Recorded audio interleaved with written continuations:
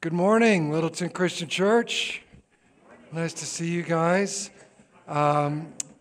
This morning we are finishing the short series we've done on a handful of Psalms. We looked at 7 Psalms to start this year, and each of these Psalms shared a common word, a common prayer. Each one at some point in some context prayed that the Lord would be our shelter, that we would find shelter and refuge in the Lord. And the reason that we picked those particular Psalms is because the very last command that Jesus gives to his people in the Gospel of Matthew is, remember, I am with you always to the end of the age. So we turned to the Psalms to learn together how to remember that he is with us. And the last Psalm we're going to look at, we've looked at 6 Psalms of David, and this last one is a psalm written by someone else, by a guy named Asaph. We don't know much about Asaph aside from Asaph was hired by David to work in the temple. His title was probably choir master. The scriptures tell us David hired 1,000 musicians to orchestrate worship in the temple courts. David was a worshiper. He loved music. He hired a staff of 1,000. Wow, that's great. And Asaph was probably one of the leaders of that group. And so there's a handful of Psalms in the Psalms that are from him. The thing that I want to say about this Psalm before we read it, it's Psalm 73, is the Psalms of David, especially where he's asking for shelter, can be a bit of a stretch to relate to. Some of you have experienced situations in your life, whether it's through some other cause of violence, maybe you're a combat veteran, where you understand literally asking for protection from physical danger. And that's what David is often asking for shelter from.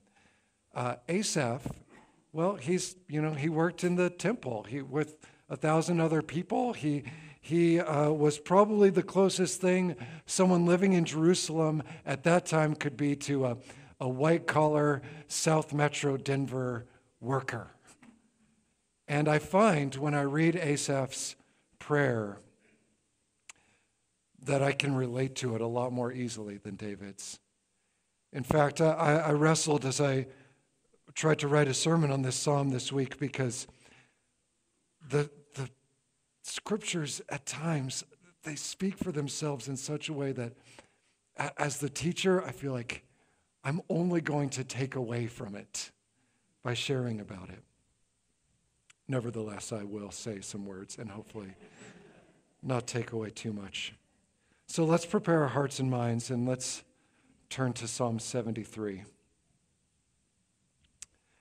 Asaph writes, certainly, God is good to Israel and to those whose motives are pure. But as for me, my feet almost slipped. My feet almost slid out from under me, for I envied those who are proud as I observed the prosperity of the wicked. For they suffer no pain, their bodies are strong and well-fed. They are immune to the trouble common to men. They do not suffer as other men do. Arrogance is their necklace, and violence covers them like clothing. Their prosperity causes them to do wrong. Their thoughts are sinful. They mock and say evil things. They proudly threaten violence. They speak as if they rule in heaven and lay claim to the earth. Therefore, they have more than enough food to eat and even suck up the water of the sea. They say, how does God know what we do? Is the Most High aware of what goes on? Well, take a good look. This is what the wicked are like. Those who always have it so easy and get richer and richer. I concluded, surely in vain I've kept my motives pure and maintained a pure lifestyle. I suffer all day long and am punished every morning. If I had publicized these thoughts, I would have betrayed your people. When I tried to make sense of this, it was troubling to me. Then I entered the precincts of God's temple and understood the destiny of the wicked. Surely you put them in slippery places. You bring them down to ruin. How desolate they become in a mere moment. Terrifying judgment makes their demise complete. They are like a dream after one wakes up. O Lord, when you awake, you will despise them. Yes, my spirit was bitter, and my insides felt sharp pain. I was ignorant and lacked insight. I was as senseless as an animal before you. But I am continually with you. You hold my right hand. You guide me by your wise advice, and then you will lead me to a position of honor.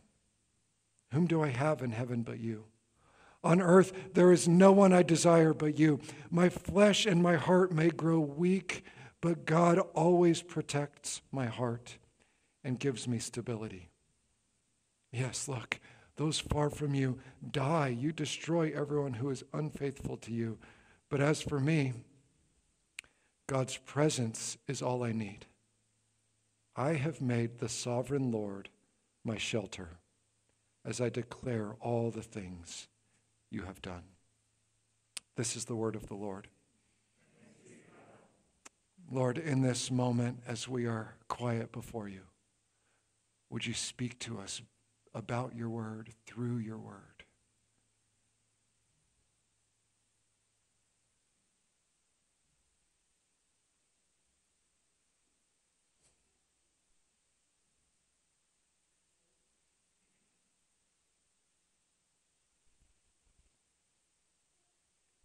Lord, we ask, like your disciples, teach us to pray. We ask that you give us ears to hear, hearts to understand, eyes to see. Transform us, Lord, in the preaching of the word. In Jesus' name, amen. Amen. So, as I said, David often prayed when his life was at risk. He literally needed protection from some threat. There were people chasing him. He's on the run from Saul. He's on the run from Absalom. He's on the run from Philistine armies. He's constantly on the run. And so it makes sense that he would often say, Lord, be my shelter. I seek shelter in you. I take refuge in you. And yeah, when things are difficult, threatening in our life, we do long for shelter. We seek shelter, and that's a time that it would make sense. But I think there's something here in Asaph's prayer that tells us more about why we often struggle to find shelter in God than David's circumstances. I think the primary reason we struggle to find shelter in God is not that our threats are piling up, not that life is hard. It's that deep down, we are seeking other shelters. That's the primary reason we struggle. The simple fact is that the most significant challenge when it comes to whether or not we find true shelter in the presence of God is not a matter of technique. It's not a matter of not knowing how to find shelter in God. It's a matter of desire. I want something else more than Him. The reason I don't run to God for shelter is because I believe I can find it more easily somewhere else. In case you're wondering, the Bible has a word for that. It's called idolatry. And it's common to all of us. Sorry to accuse. It's very common to me. Asaph's prayer in Psalm 73 is a confession. The first half, at least, the first 15, 16 verses are a confession. He has allowed his heart to play the market. He's gone out in search of something better. He has questioned his commitment to God. And here's what happens when we do that. When we go searching for something else, something easier, we compare. We immediately look around and evaluate what other people have, how their shelter or their life is working out, and how they got it. And the more Asaph considers what other people have, the more discouraging it becomes to him. These people have so much. They have immunity. They are safe, and yet they are corrupt, foolish, they're violent. They may seem nice enough if they don't feel threatened, but they will go to extreme measures to protect what they have, to protect their fortune, to protect the thing that makes them feel safe. Asaph looks at them and feels the thing that many of us are likely to feel when we play the shelter market, when we go shopping for shelters. Our hearts take respite in a temporary shelter that we build ourselves, and it's called envy. Asaph says, my feet almost slipped. Why did his feet slip? Because he's looking around at what these other people have, and he wants it. These powerful people, maybe they're rich, maybe they have reputation, maybe they have high positions. They seem to do whatever they want with immunity. In fact, whatever they do, whatever they're talking about, he's like, people listen to them. They respect them. They let them get away with everything. And worst of all, God seems unaware of it. It's like these people can do what they want with no consequences. And even though it's clear in the psalm, Asaph is kind of looking back at his time of envy, and he's evaluating it, and he knows it's not good. There's also something clear in his confession. He wants to see what it's like to have that kind of power without consequences. To have power, in other words, without relationship. Jesus talked about this power in the Gospels. He said in a very famous teaching that no one can serve two masters. You cannot serve God and, what's the end of that? Well, money is how it's often translated. But Jesus gives it a name in the Gospels. He gives this thing that we translate money, the name of a spiritual entity, a spiritual force called mammon. Mammon isn't just money, it's a power. If I ever talk books with you, you'll know that my favorite author is Andy Crouch. He's only written 4 books, but they're all worth reading. They're all so good. And his newest book is called The Life We're Looking For. And he's trying to understand the role of mammon in our world right now. And here's what he says. He says, mammon is not simply money, but the anti-God impetus that finds its power in money.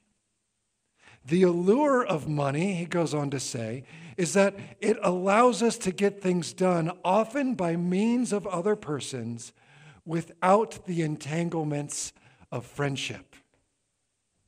That's the allure of money. Look, we've been, redecorating all these rooms in the hallway. You should check it out. And there's been a lot of tasks, building furniture and painting walls. And, one wall, because we had a paint situation, is only half painted. And it's so tempting to just do the easy thing, hire it out, just get it done. Instead of having to ask someone, since I'm such a terrible painter, for help. By the way, I'm subtly asking for help at this moment. If you like to paint, I have got an opportunity for you. Money allows us to get things done without the entanglements of friendship. This is abundance without dependence. If that's not the American dream, I don't know what is.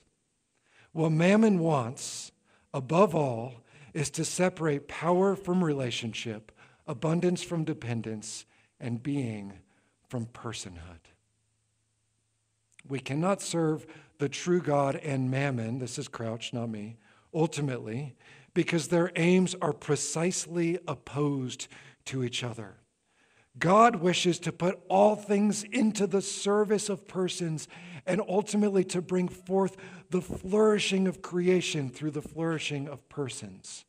Mammon wants to put all persons into the service of things and ultimately to bring about the exploitation of all creation. And that seems bad. That's my analysis of that statement. That seems bad. And yet, it sounds so great, too, to be able to get things done with no effort at all. It's the thing that keeps us coming back to Mammon. It's the thing that makes us look at those people with all sorts of power, the people who can just say a word and things get done. I mean, Mammon lures us in because it says, you're the boss. You're the boss. Asaph doesn't merely want what these people that he's observing have. He thinks they shouldn't have it. He thinks they shouldn't have it. And that's called envy, all right? Coveting is when you want what someone else has. Envy is when you go one step beyond coveting and you're like, I just want you not to have it. You don't deserve it. I would be happy if you had not that. That would be better for me. Look at everything he says about these people. They're wicked, they're fools. Arrogance is their necklace. Violence is their clothing. They do wrong, they think wrong, they speak wrong. They think they're God. And it's subtly implying in this prayer, Asaph is saying, but if I had what they have, I would use it right. I would use it right. When I was a teenager, some of you know, I used all of my free time to try to play basketball. And you know, I became tall in middle school and was quite tall through all that time. And I know there's a few tall people here. And so tall guys, you know this conversation that happened. You'd be playing with, you know, other guys your age, and most of them would be shorter than you. And at some point, you know, one of the guys would say, if I was as tall as you, I would dunk it every time. It's hard to respond to that because they're basically saying, you are a waste of physique. How pathetic, you know. This is such an easy and horrific mindset, and not with height, but in other ways. I know this feeling so well. In leadership contexts, we talk about, you know, the first chair, that's kind of the leader who's responsible for something, and then the second chair. And in plenty of times, you know, on boards and in other places, I've found myself effectively in the second chair, and I just savor the thoughts of how much better I could lead whatever this thing is than the person who's in the first chair.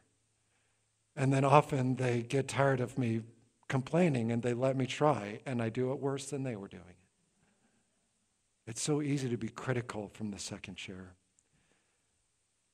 But Asaph's prideful envy, it doesn't just turn against those people. Eventually, it turns against God. In the Message translation of this psalm, Eugene Peterson translates one of his complaints as, where is God? Is he out to lunch? No one's tending the shop. You may have heard of the Nobel Prizes. I hope so. But you probably have not heard of another set of prizes that have been around since 1991, 10 prizes given out every year. They're the Ig Nobel Prizes. Oh, somebody whispered yes. Oh, Michelle, all right. One person knows what I'm talking about. That's great. So last year in 2022, what are the Ig Nobel Prizes? Let me tell you. These are sort of in the tradition of the Nobel Prizes. There might be something for literature, something for scientific research, something for economics. And they're usually for impressive things, but they all have to come through a certain format. It has to have made people laugh before it made them think, basically. And so last year, 3 Italian researchers won the Ig Nobel Prize in economics.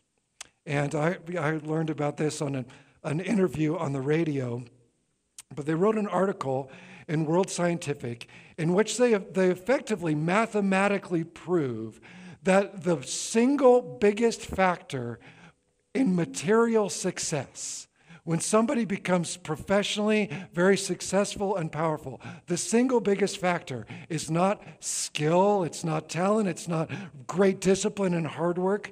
They prove mathematically that the single biggest factor is luck. Luck. They show that it seems to be random circumstances. In their words, in particular, our simple agent-based model shows that if it is true that some degree of talent is necessary to be successful in life, almost never the most talented people reach the highest peaks of success, being overtaken by averagely talented but sensibly luckier individuals. Come on. People of faith, we don't like luck. We don't like talking about luck. It's always uncomfortable when you say good luck to someone who's super spiritual. But they're right. We conceive of a universe that is orchestrated by a sovereign God, that is planned and governed and provided for by an all-wise, all-knowing, all-powerful creator. And if that's the case, the findings of these scholars is perhaps even more troubling. What? These are the people you're choosing to be at the top of the ladder? Like Asaph, we may look at those who rise to the upper echelons of power and privilege and say, is God out to lunch? What's going on here? Here's what Asaph learns. God isn't out to lunch, but God is not interested in setting up a booth in the shelter market. He's not competing for your business. That's not the game he's playing. He's not presenting himself as a better deal. You see, this psalm is not merely about envy. It's not merely a meditation on how much it stinks that those people have what they have. What a disservice we would do if we only looked at that part. This psalm describes the path out, the freedom from those other shelters. This is deliverance from the pride and bitterness and anger that ensnare us when we play the shelter market, and what we discover when we see those things for what they are. This is not a tragic story of jealousy. This is a lament of it and a hopeful freedom on the other side. The question is, how? How? And this psalm is a stunning example of embarrassing, specific, detailed confession.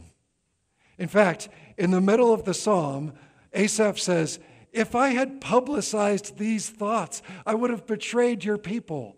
But guess what? We're reading them. So he did publicize them eventually. I mean, that was his job. He's writing hymns effectively for the people to sing. And he's taking his private journal, the one he hopes nobody finds, the one he keeps in the locked drawer. And he realizes this is what we need. Asaph had felt the deep pain of his own envy. It was destroying him like gangrene in his soul. But this prayer is looking back on that and understanding it. He publishes these thoughts ultimately, even though they're embarrassing, because they are liberating. Their power is broken when he articulates them. Here's what I'm saying. We've said throughout this series These Psalms are best not just studied, but used, right? We want to do what these Psalms are doing. And if we do what Asaph is doing, here's what we will be doing. We will be detailing before God the specific cause and details of whatever our source of shame or bitterness or anger is. We will be explaining it in gruesome, embarrassing detail. And until we do that, I don't think we can be free of those things. I don't think we can. We won't experience true liberty. Because here's what happens. If you keep maybe there's a certain longing, a certain fantasy that if somebody found out about, it would be so embarrassing to you. It would hurt your marriage or destroy your career or your friends couldn't believe that you thought that way, whatever. If there's that thing, you might pray some generic prayers about it. We pray these prayers and you hope God knows what you mean. And he does. But until we go into detail about it, I think we are believing a whisper in our ear that says, if you let this out, you will be rejected. If somebody finds out that you think this way, that you want that you've looked at that you've gone to that place, that you purchased that whatever, you will be alone. And while we surrender to that voice and keep that completely locked up, those things continue to control us. As a matter of fact, when I examine this process in my own life, I think partly I keep them in because I'm embarrassed, and partly I keep them in because I know I might delight in them a little bit later. I know I might go back. But what Asaph does here is he lays it out in embarrassing detail that he knows might betray God's people. Here's the good news. I have personally and profoundly experienced the exact opposite of that rejection when I've gone through this process. In the light, those desires, when described specifically and in detail, they dissolve. The mold dries up. The urge is shown to be a trap, not life. God knew those things were there, but until that moment, I was keeping them from him for the fear and perhaps future indulgence that I was surrendered to. In his patience and in his wisdom and in his love for us, he waits for us to bring those things to him. And friends, if you want to experience the presence of God, that is, I can't guarantee, he's not a program, but I think he floods in those places, in those times. This reminds me of a scene in the Gospels. It's a fairly famous scene, and it involves somebody who others were jealous of. It's the story of the rich young ruler, the rich young man. It's this guy who's a good guy, who's wealthy, and he's obeying, trying to do the right things. And he comes to Jesus and asks, "What must I do to inherit eternal life?" And you may know the story, but Jesus says, "Obey the commands." "Yeah, I already do." And the end of the story is Jesus says, "Well, one thing you still lack.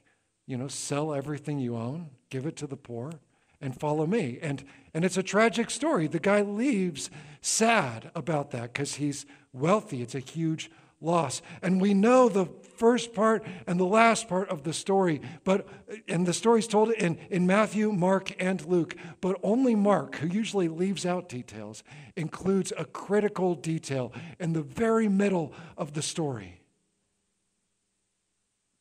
The man asks, what should he do? He says he's trying to do all the right things. Jesus acknowledges. And in Mark 10:21, as Jesus looked at him, he felt love for him and said, "You lack one thing." the life and ministry of Jesus Christ is perhaps a rebuke to those who have found shelter in other places, especially in wealth and religious authority. I mean, those are the two groups he picks on the most, the wealthy and the pastors. We find shelter in kind of the power and privilege that we enjoy here, especially in Littleton in 2023. That was a joke. But even though he may be rebuking those desires, he's not actually rebuking them. He's loving them and inviting them to find shelter in him. Jesus didn't come for the healthy, but for the sick. He's calling us to his shelter. The Father delights not in the arrogance of the religious, but the repentance of sinners. What is the gift of Asaph's prayer? It's so rough to read it out loud, but it sets a model for us to follow. This is how we enter the precincts of the temple. Outside the physical temple, in Asaph's day, there were ceremonial baths. And you would go dip yourself in the water to be pure in order to enter into God's presence. Well, Asaph is previewing the true ceremonial bath. It's called confession. It's what we practice every Sunday here, where we acknowledge that God in his mercy has given us a way to bring our brokenness before him. And when he enters into the precincts of the temple, his vision completely changes. These people who seem to have power without immunity are actually clinging to things that are so temporary, they're practically vapor. They're vanities. He sees worldly riches and power for what they are. In God's presence, we sort out the temporary from the eternal. He does that for us. He shows us what fades and what lasts. In verse 20, it's stunning. Asaph is still looking at those who've given their lives to these things. And he says, they become like a dream after one wakes up. The dream feels so real when you're in it. And then you enter back into the real world. This of course, draws my mind to the great imagery in C.S. Lewis's book, The Great Divorce, where, it's this tale of this group of people who live in hell, and a tour bus comes and gives them a tour of heaven. And they climb on the bus, and they take the tour of heaven, and as they first get out of the bus, in a place that they thought would be sort of ethereal and weird and, angel babies and all the rest, they put their feet out into this field of grass, and they discovered that it was not the grass, it's not heaven that was ethereal, it's them. The grass pokes through their feet as if they were made of mist. What they find is that the stuff that they were clinging to is what's temporary, what's disappearing. Even in his worship, Asaph considers his envy again. Look, those far from you die, how you destroy everyone who is unfaithful to you. The question is, how? How does God do that? It's not that he's punishing them. It's that he's letting them have what they chose. They've bound their lives to decay, and they've become what they worship. If you think back to what Andy Crouch said, they've given their lives to a deity who longs for the exploitation of creation, and that includes themselves. They've sought after a power that exists without relationship, and that's exactly what they've received. The gift at the end of Psalm 73 is that Asaph remembers relationship. That is a whole different thing. It's a relationship that is vulnerable. He comes in not as the powerful one, not with immunity, but he comes in weak and dependent. And he finds what his wandering heart has been looking for. there's this great refrain. We don't quite get it in the English. It's in verses 22, 23, and 24. There's this simple Hebrew phrase that's repeated again and again. It's the phrase for with you, with you. In 22, he says, I was a senseless animal with you. In other words, God comes to him even when he's in that place. Addicts know this place well. There's a moment for addicts where after you've indulged in the addiction, whatever it is, you come to. Maybe some of you know what I'm talking about. And you have this moment of, what have I been doing? What happened? What happened to the last hours or days? I was a senseless animal. But in the temple, Asaph has this reminder, but you were with me in that. And in verse 23, there's a journey out. I am continually guided with you. He was a senseless animal, but now God is leading him out. This is not a psalm about finding your own way out of envy. My goodness, I can't tell you how to do that. This is a celebration of God's merciful deliverance from it. And in verse 24, he sees where God is leading him. I will find honor and blessing with you. It's relationship. That's the freedom from envy that Asaph experiences. And so he finishes on this beautiful praise. It's been turned into songs left and right. Whom do I have in heaven but you? What is better on earth but you? You. Friends, how can I prove this to you at the end of this? For many of you, the pursuit of other shelters has worn you down. And in this place, for a few minutes at least, you know the very things that you were chasing will not give you what you really want. They won't give you what you really need.